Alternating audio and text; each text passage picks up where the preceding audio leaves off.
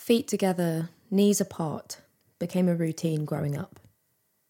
Lying on an examination table, being poked and prodded was normal. I no longer felt uncomfortable. I just stared at the ceiling. It was the thought of being intimate that filled me with dread. Initially, I could get by. He knows nothing different, just don't let him close. Don't let him see.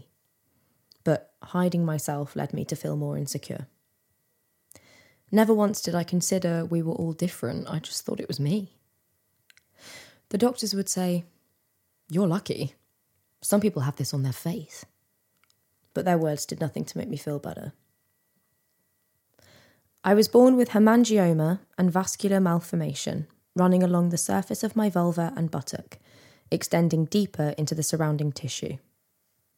They can appear as a simple strawberry birthmark, but the rare placement of mine has caused swelling, bleeding, and other side effects that I could never associate with something so sweet. At this moment, what I struggle most with is the fear, not ever knowing when or how it will flare up, as well as the ongoing fear of what others think. I'm always trying to improve the relationship I have with my vulva, but the impact it has on my health, relationships, and confidence make it difficult. Whilst I wouldn't say I hate my vulva, I have no positive feelings towards it.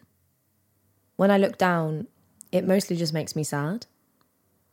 I remember the pain, the blood, the scars, the trauma, the recovery. In most areas, I try not to let insecurities define me, but my vulva and what I've been through has been a big part of my life. The hurt, the appointments, the surgeries, the secrets. I wonder what I would be like if I'd been normal, but also if I had stayed true to who I was. Was it all worth it? Or do I only question myself because the pain is currently a memory? How can I say we're all different and beautiful with conviction when I myself have undergone surgery to correct mine? At the height of my struggles, I wasn't aware of such an incredible community surrounding vulva positivity. I wish I had been. I just hope anyone going through something similar can find the support they need. Maybe they'll read this and it will help.